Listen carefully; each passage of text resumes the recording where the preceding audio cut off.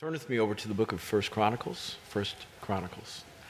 Today we're going to talk about a mama who gets overlooked in Scripture. First Chronicles, chapter 4. We're going to look at verses 9 through 10. First Chronicles, chapter 4, verses 9 through 10. The title of the message is From Hard to Honorable. From Hard to Honorable. It says, Jabez was more honorable than his brothers, and his mother named him Jabez, saying, because I bore him with pain. Now, verse 10.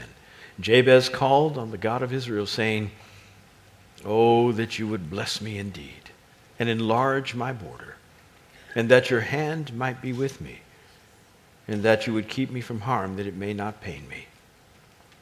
And God granted him what he requested. Lord, help us as we study your word today. Three things I'd like to talk to you regarding this passage. One, birthing 9 months. Two, bearing and birthing is much longer than we desire. And then bearing to maturity. And in those three topics, we talk about the general discomfort and process through which a woman needs to go in order to produce a child. The 9 months that you have to bear, and then the process afterwards. That includes the birthing, where you were in the birthing center, in the maternity ward, but every mama knows it doesn't stop there. You are still birthing when you get home. Not physically. Now it's physically, mentally, it's spiritually, it's so many other ways. You're birthing this child into something. And then when they get older, 25, 26, mom's job still isn't done. Oh, the shaping may not be as active as it was, but the prayer and the attention given to the child's well-being, that never stops. You never stop being a parent. Your role changes, but you never stop being a parent. So we're going to talk about those three phases in the context of Jabez. Now, Jabez was an unusual human being. He's in the long line of a genealogical record that usually gets very boring as you read it. First Chronicles 1, 2, 3, and 4. By the time you get to 4, you're thinking, is this really important for me? Because all it is, and he begets so-and-so, and he died. And he was born, and he begets so-and-so, and he died. And he begat so-and-so, and he died. And he begat so-and-so, and then he died. And it goes on and on. And you realize it's Holy Writ. You never want to be disrespectful to Scripture, but your mind is just running with you thinking, really, God? Can't I just skip to the chase? Can't I get to like chapter 7 and 8 where action begins to happen and events and history occurs and so I can learn some stuff? Well, wait a minute. This is the Old Testament version of the Lamb's Book of Life. The book in which your name is written if you love Jesus. The one that guarantees that you've got an inheritance beyond this world. Not just in this world, but beyond this world. You got an inheritance here, and that we all get to come back here at some point. But you got an inheritance beyond this world for which Jesus paid. And so your name is written. And contrary to popular or cultural belief, Peter's not going to be reading your name at the pearly gates. It's not Peter. I'm not quite sure who, but probably Jesus. But whoever does, you want it in there. And you surely don't want somebody to say, is this really important for me to listen to? You don't want anybody to skip over your name because, wow, somebody paid for that name to be in there. This was the Old Testament version of people who now had an inheritance in the Promised Land, and they could verify it by going back through their history all the way to Abraham. So the genealogy was really important to them, that their name was in there. But then, if you skip over it because you think, well, you know, that's the Ancestry.com for the Hebrews. It's not for me. If you skip over it, you'll miss something like this. Jabez. Somebody who lived and died, but his life required more ink in the middle. How about yours? Is there anything about your life that's going to be so exemplary and so above the standard of mediocrity that it's going to require more ink to record it. Everybody's going to live at a certain level. Everybody's going to live. Everybody's going to die. Generally speaking, people have kids in the middle. And there's nothing insignificant about any of that. And it deserves to be mentioned. But in the norm, every once in a while, somebody becomes super norm. They enter into a realm that requires everybody to say, oh, I didn't know somebody could live like that. That was possible. And I'm convinced that that doesn't come without the help of a mama. Jabez did some things here. It says he was more honorable than his brothers. So he had some siblings. He had a standard by which everybody thought this was normal living. But he looked at the normal living and said, that's not for me. I want to do something different. But how did he get there? It says, and his mother named him Jabez because I bore him, it says. She said, in pain. Named him Jabez because I bore him in pain. Now there's no question that there is great discomfort, I have been told, when a woman has to carry a child for 9 months. And I have been privileged to be a part of that process for 6. We adopted 1, we had 6. We adopted 1, she had 6. And for my bride, who is present company accepted, the best woman since Eve. Best. Nobody like my woman. Nobody. She was sick all 9 months. There wasn't no morning sickness for 3. All 9 months, and I have a feeling most of that sickness was because of me. She was just sick of me. She couldn't stand the way I smelled. She couldn't stand the way I talked. My voice just made her ears. Everything about me for 9 months just was bad. I tried to stay away, but I couldn't. I lived with her. All 9 months, and if she had it her way, she'd still be pregnant. She wanted to fulfill the purpose which she thought was a part of her being. The purpose of her being and having children as long as she possibly could. And she did until her body just gave out. She can't have any more kids. Just quit. Amazing woman. On top of that, she homeschooled all our kids. All of them are smart. They went to college. They got degrees. I mean, she did a fabulous job. And all of that while she was trying to be a pastor's wife and do women's ministry and help out with the Redskins' wives as I'm chaplain. And I don't know who did the casting for Wonder Woman, but they missed it.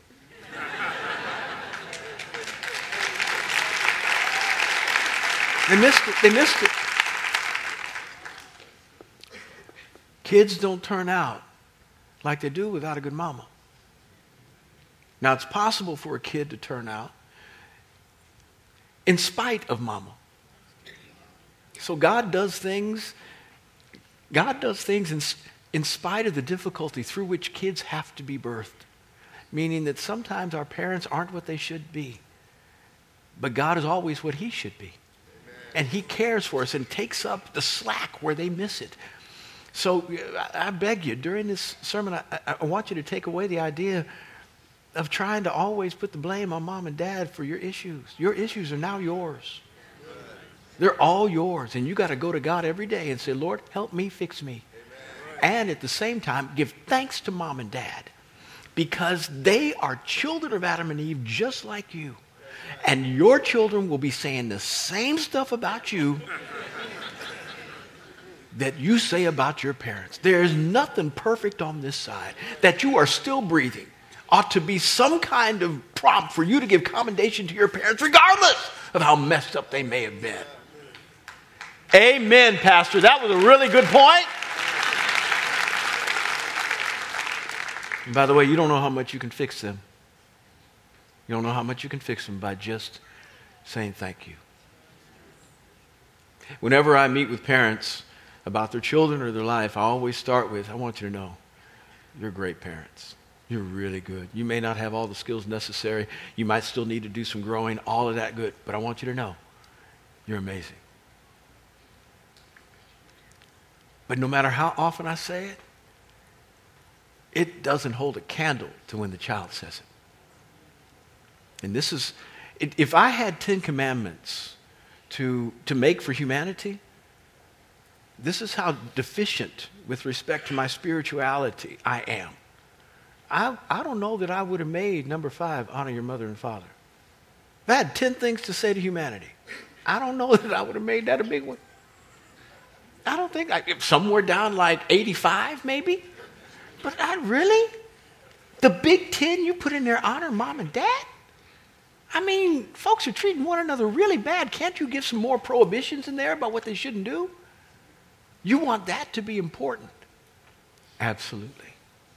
Why? Because the one question parents have every day, even though they may have done well, they did the best they could, the one question they have every day is, how much did I mess them up? What did I do that is going to cause them problems? I wish I hadn't done that. I wish I hadn't said that. I shouldn't have responded like that. Do I need to pay for their counseling now?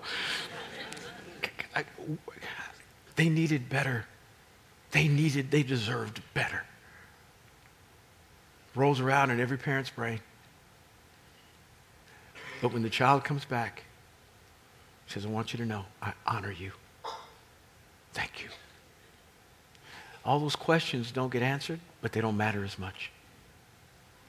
And somehow the soul gets healed in the mom and dad from what the son and daughter do. This is why it's important to not just call mama and call daddy on Mother and Father's Day, but to say something of substance that heals them. And what happens is this, somehow or another you get healed. God put that in there as a 5th because he wanted the family whole. And he knew this.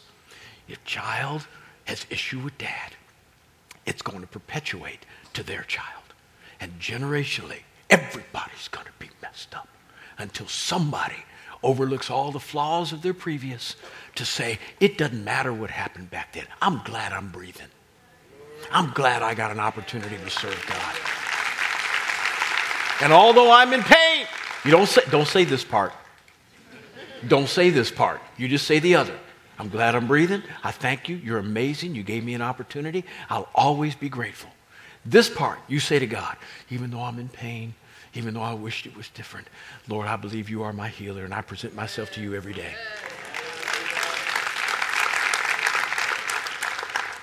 And then you get healed because you're reconciled with your parents, you're reconciled with God, and your children don't know anything about what you went through with respect to the experience that they now have to experience because you're reliving it.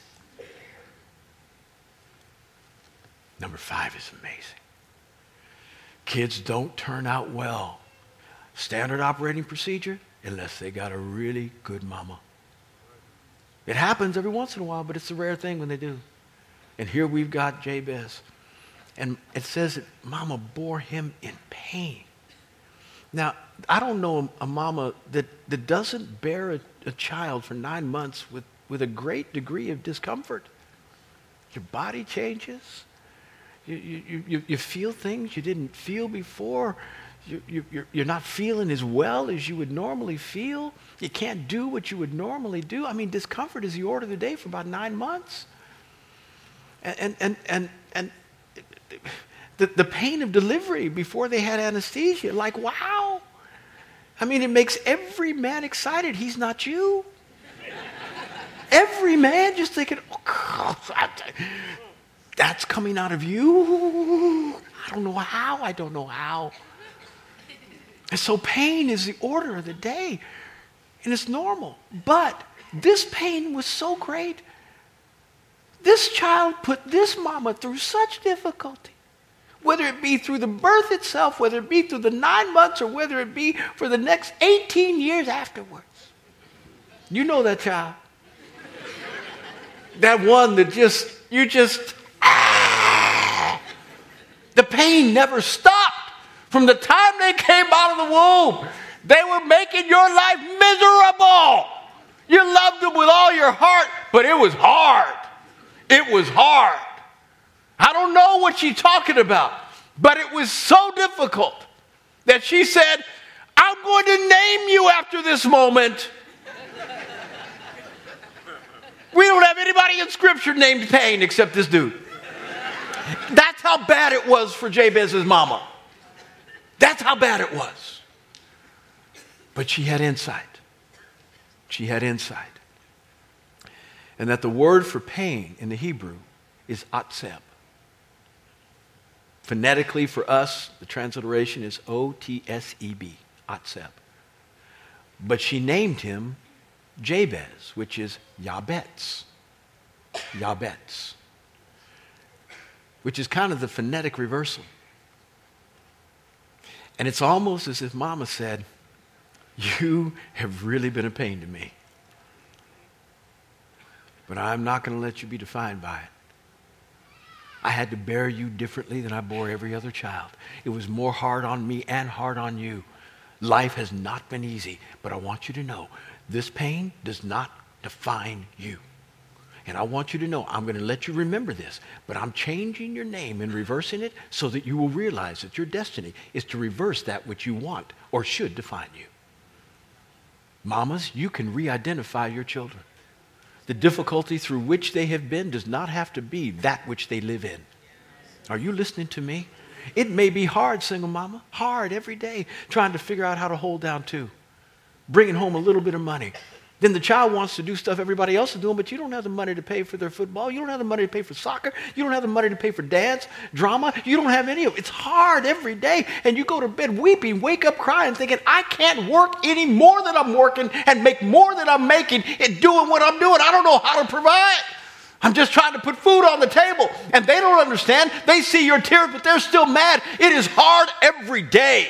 And maybe they are not as compliant as they should be with respect to taking out the trash and doing the things necessary just to be a good son or daughter. It might be hard in every way possible, but I want you to know, even though it might be a memory, it does not have to define them. That you can change their identity by saying, baby girl and boy, I want you to know it's difficult now, but it's not always going to be this way. God has better for you. God has better for you. It might be Atseb right now, but Yabetz is your portion. You'll never forget this, but you're not going to live this way.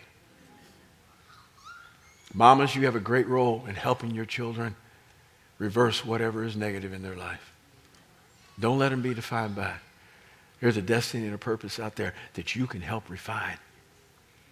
And although Jabez gets all the pub in this passage, Mama started the thing. Mama started it with giving him an idea that you don't have to live like this. And I'm convinced that because she had the insight to change his name phonetically, to be the reversal of Atseb and Yabetz, being Yabetz and not Atseb, that I think she also worked really well at helping him understand how he needed to reverse it, even though she had begun the process by re-identifying him. We can re-identify our children, but if they don't take the identity upon themselves, they could still live in the past. Let me tell you, boy, how you can grasp this which I am trying to give you as an inheritance, to live above that which you have been birthed in. Let me tell you how.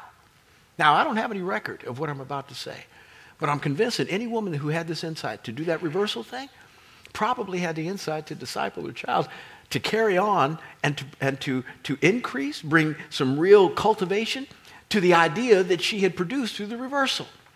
So he began to pray this prayer, and I'm not quite sure where he got it from, except Mama taught it to him.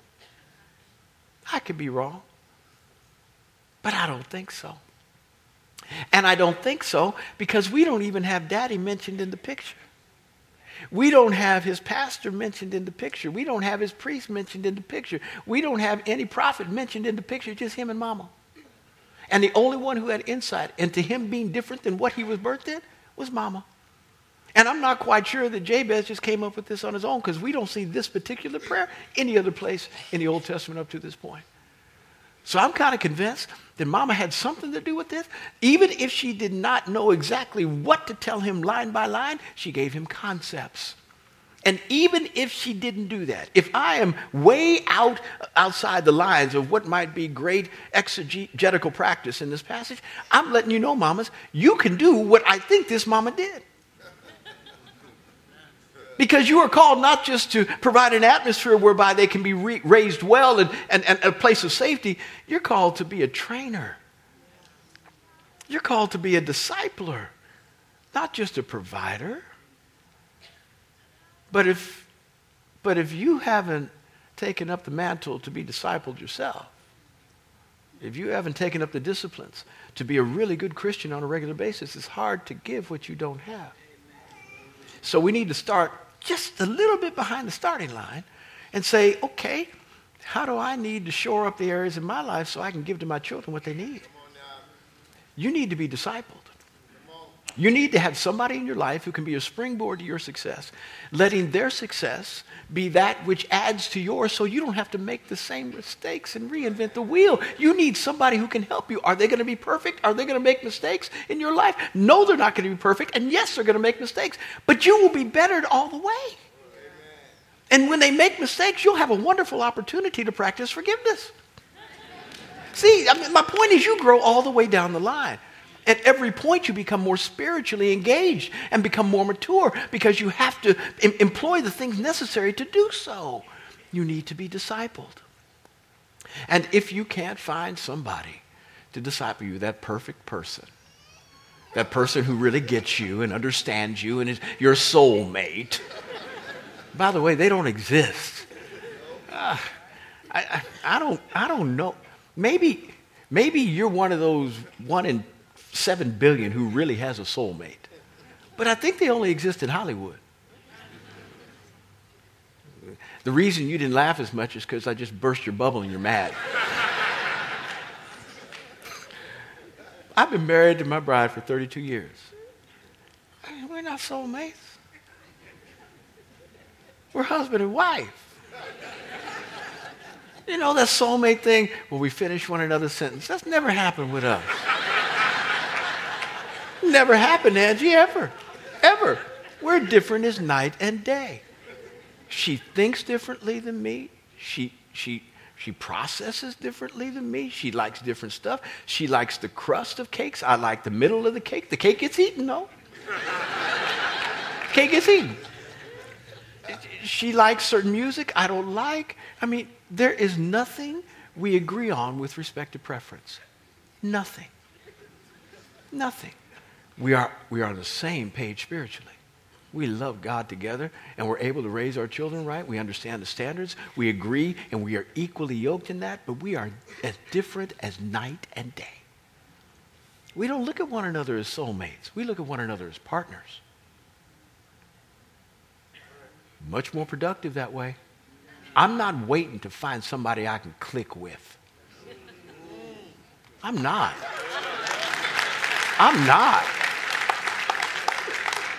Because primarily, I don't think I'm that clickable.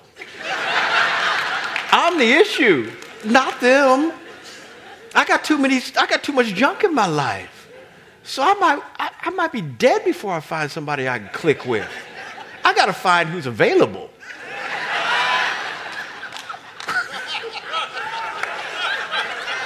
You were available. You were available.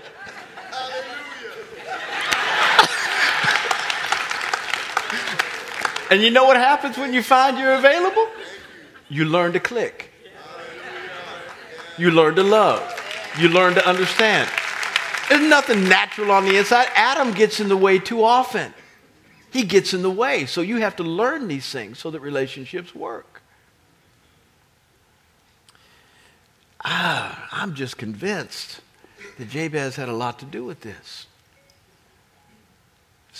I'm convinced that Jabez's mama had a lot to do with this. And that something on the inside of her allowed her the privilege of understanding what it meant to connect with God in a way that changed her boy's life. And she began the process of what discipleship would be in his life so that he could come out of that which pained him and her so much. And so Jabez prays his prayer. And this prayer is so similar to that prayer that Jesus taught the disciples to pray. It's not the same language, but conceptually it sounds a lot alike. It is everything about kingdom orientation and stewardship and responsibility and staying away from bad stuff. Our Father who art in heaven, hallowed be thy name. Thy kingdom come, thy will be done on earth as it is in heaven. Give us this day our daily bread, and forgive us our trespasses as we forgive those who trespass against us. Lead us not into temptation, but deliver us from evil. For thine is the kingdom, the power, and the glory forever and ever. Amen. I don't know why that is the only prayer I still pray in Elizabethan English. It just sounds better, I think. These and thys. Well, that prayer, which we probably all teach our children, and I think it's good. But if you're going to teach them, make sure you teach them well. Whatever Jabez's mama may have taught him with respect to prayer may not have been verbatim. It might have been conceptual, because everything that Jesus was teaching the disciples was conceptual. It was not intended to be verbatim, say this. You fill in the blanks with the stuff. Our Father who art in heaven, oh God, there's nobody like you. You're dad, but you're not like us.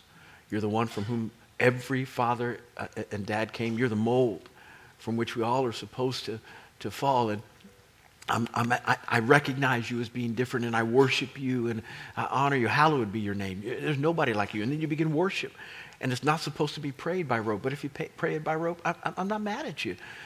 Better to say this than nothing. But remember, if you do say this or teach this to your children, there's a dangerous part in this prayer. And you got to be careful that forgive us our trespasses as we forgive those who trespass against us. What you're saying is, forgive me just like I forgive everybody else. Forgive me in the same way that I forgive everybody else. How's that working for you? You're asking God to treat you just like you treat other people who've offended you. And right now, on your mental video screen is appearing the person with whom you have greatest ought. And you're thinking, God, do you mean that one? Lord, do you mean that one there? That one there? I thought I'd forget. No, you just forgotten. You just let it go. You didn't really let them go. You just said, I'm not going to think about it anymore. And every time their name comes up, something happens down on the inside. And you try to bottle it. You try to keep it down, but I'm not talking about pain. I'm talking about anger. The pain needs to be dealt with by God, independent of what you decide with respect to how you release them from any obligation to pay you back for whatever they've done. And the anger comes as a result of you trying to figure out, I'm trying to restrain myself from getting back at you for what you did. Anger and pain, two different things. And if that anger is there, it's an indication that you haven't forgiven. And forgiveness is all about just making a decision to say, you no longer have any responsibility to pay me back for anything that you did. I release you cognitively from your obligation to owe me anything. Whether it's kindness, whether it's an apology, whether it's a repentance, you owe me nothing. Whether you ever ask me for my forgiveness has nothing to do with whether I give it.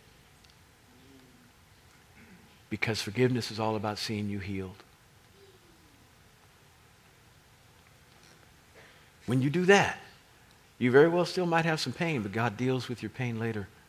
You get in the presence of the Lord and you allow Him to heal you, make you right, and give you perspective, because your one thing that you are now holding or have held against the other party that you just forgave is, in the light of being in the presence of God, is about that big compared to how much He has had to forgive you over and over and over and over and over and over. And now, the idea of hypocrisy seems to flood your soul in His presence, because you realize He has done this for me so many times. And I'm struggling with one. I'm struggling with one. I have received a tsunami of forgiveness. And I'm struggling with a lap tide of an issue. Just a little. Just one. And you realize, freely receive, freely give. You're going to teach your children to pray that prayer. Teach them what that prayer means. Because the last thing you want God to do is answer it according to how you're praying it if you haven't forgiven. You don't want him to do that. That's a bad answer. That's a bad yes. Bad yes. But before that prayer, which is similarly composed to this one, this was amazing. Lord, bless me. Bless me. And the word bless there is a word in the Hebrew barach. And it sounds similar to the word that is described in bowing the knee, which is berech in the Hebrew. So much so that the Hebrews, even though they are different words, kind of phonetically use them as homonyms to describe the same thing. Because anybody who bowed their knee to God on a regular basis was ultimately blessed. And anybody who was blessed must have bowed the knee, because that's the only way God would bless them. This is why the disciples, when the rich young ruler comes to Jesus and says, what do I need to do to get right? Jesus says some commandments. He said, I've done all those things. Jesus said, now, sell all you have and give it to the poor. And it says the rich young ruler went away sad. And Jesus said, how hard it is for a wealthy man to enter into the kingdom. Harder for a wealthy man to come in than for a camel to go through the eye of a needle. The eye of the needle was a small gate in a city through which people could go at night because they had to board up the large gates, close them, so that they could protect the city. And it was a door about 6 feet, and the camel literally had to get on its knees and scoochie through. Hard for, you can get in, but it's hard. You like scoochie? And the disciples said this to him, well, who can be saved? The reason they said that is because they equated blessing with worship. That's how closely they were tied. He was so blessed, he had to worship, but you say he can't get in? Well, who can be saved? When Jabez is praying this prayer, he's saying, Lord, I just don't want stuff. I want you. Help me to bow my knee in your presence so that I can be blessed by you. And help me when I am blessed by you to such a degree that it weighs me down, that it causes me to bow my knee. This is a good prayer. Now, I'm convinced that this was the spirit in which the prayer was prayed, rather than the idea that Jabez is just saying, give me more stuff. Give me. Because the end of the thing says, and God answered his prayer. And he doesn't answer the give me prayers. So there must have been a spirit that was conveyed to God that said, that's what I'm looking for. Secondly, he says, enlarge my territory. It seems like Jabez is just asking for more. But he's not asking for more. He's asking for more to steward God's stuff better. Give me more property. What does that mean? Well, I have pastors who come to me on a regular basis wanting to know how they can grow a large church, how they can get their church big. And I said, well, I'll give you some ideas, and you got to do this.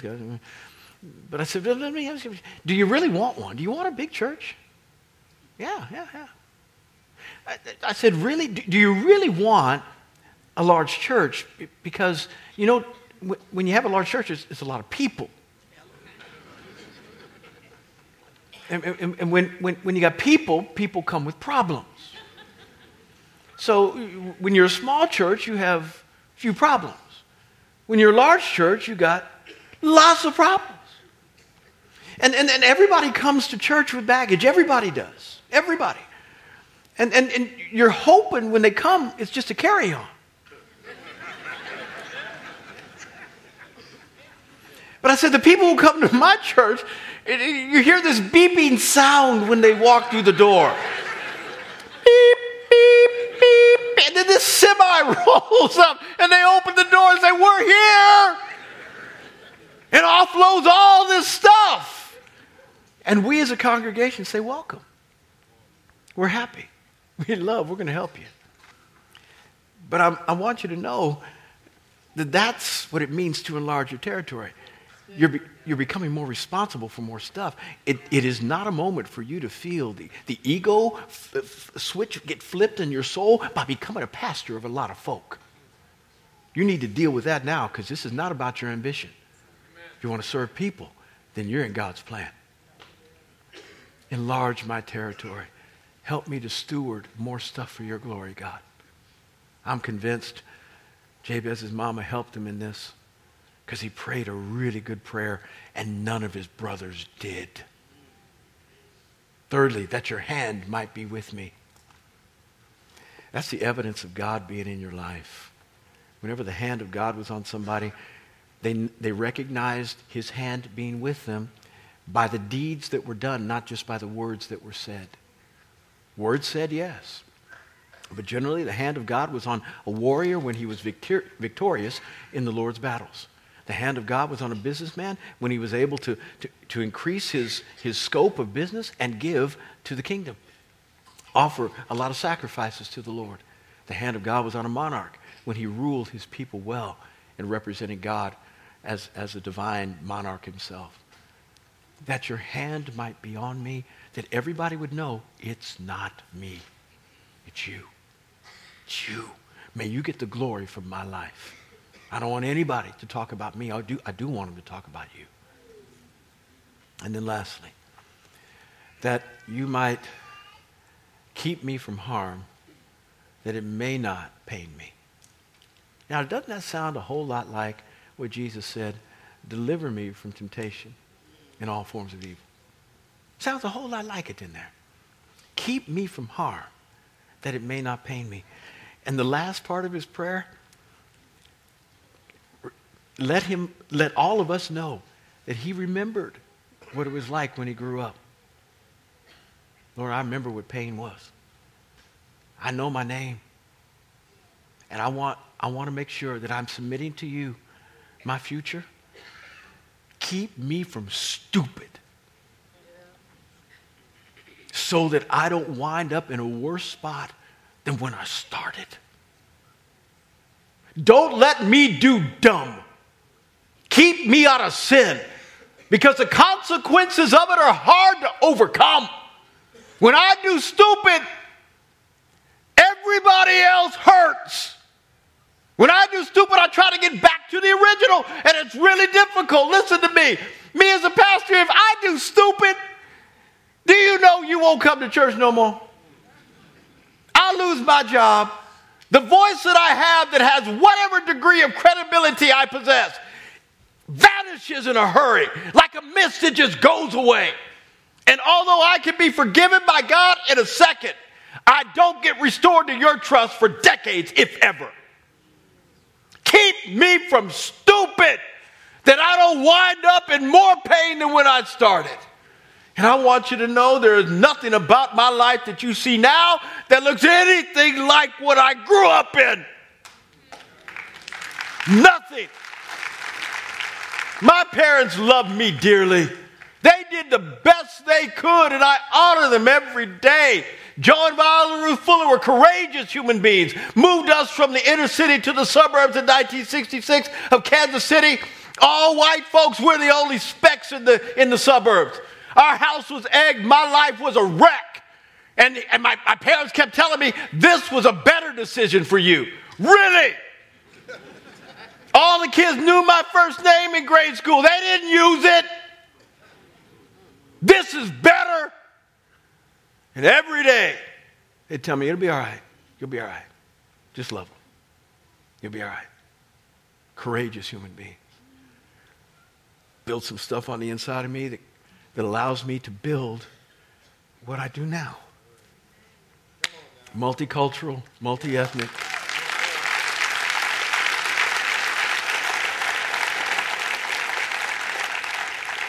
Those people, best parents I could ever have. But they made a lot of mistakes. A lot. And there were times when I was a teenager I had to be the adult. And that's painful. And there's nothing about my life that would ever think that what I grew up in she put me here. And every day, I say to God, keep me from stupid, so I don't have to go back to that pain. And by his grace, he's been able to do that. Now, I probably haven't lived as smart as I should have. In other words, I've blown it every now and again, nothing to keep me from this pulpit. But there's nothing about me that it could ever be confused with perfection. So I'm still a sinner. But God answers the prayers of those who pray this simple. Keep me from harm, that it may not pain me. And the Lord answered Jabez's prayers. Mama doesn't get enough pub in this, but I'm guaranteeing you, she discipled that boy to talk like this so that he could preserve that which she started in changing his identity. Saying there's going to be a time when you're not here with me and I'm not here with you. And I want you to know this is how you keep what I started. You don't have to live in this pain all the days of your life. It will not define you. You pray this prayer. You pray like this. Take these things which I'm telling you in general form. You make them a part of your life, and your life will rise above the mediocrity of everything else. Mamas, teach your babies like this. And you'll have warriors, champions, world changers. As I close, I was talking to a mama a little while ago, and she was considering having more children, but she said, I don't know. You know, this world's really bad. I don't know if I want to bring another child into this world. I said, I get it. I'm not telling you how many kids to have. I get it. But before you make a final decision, just think about this for a minute. The one you have next might just change everything that's wrong. Somebody's going to do it. Somebody's going to do it. Why not let it be your baby? They may not have not big enough scope to change the entire world, but they can change their world. Do it right, mama. And righteousness will live way beyond you. Let's pray. Father in heaven, I'm asking for your grace and mercy. Empower all of us to live the way we should, and bless the mamas today for their sacrifice, their heart, and their love.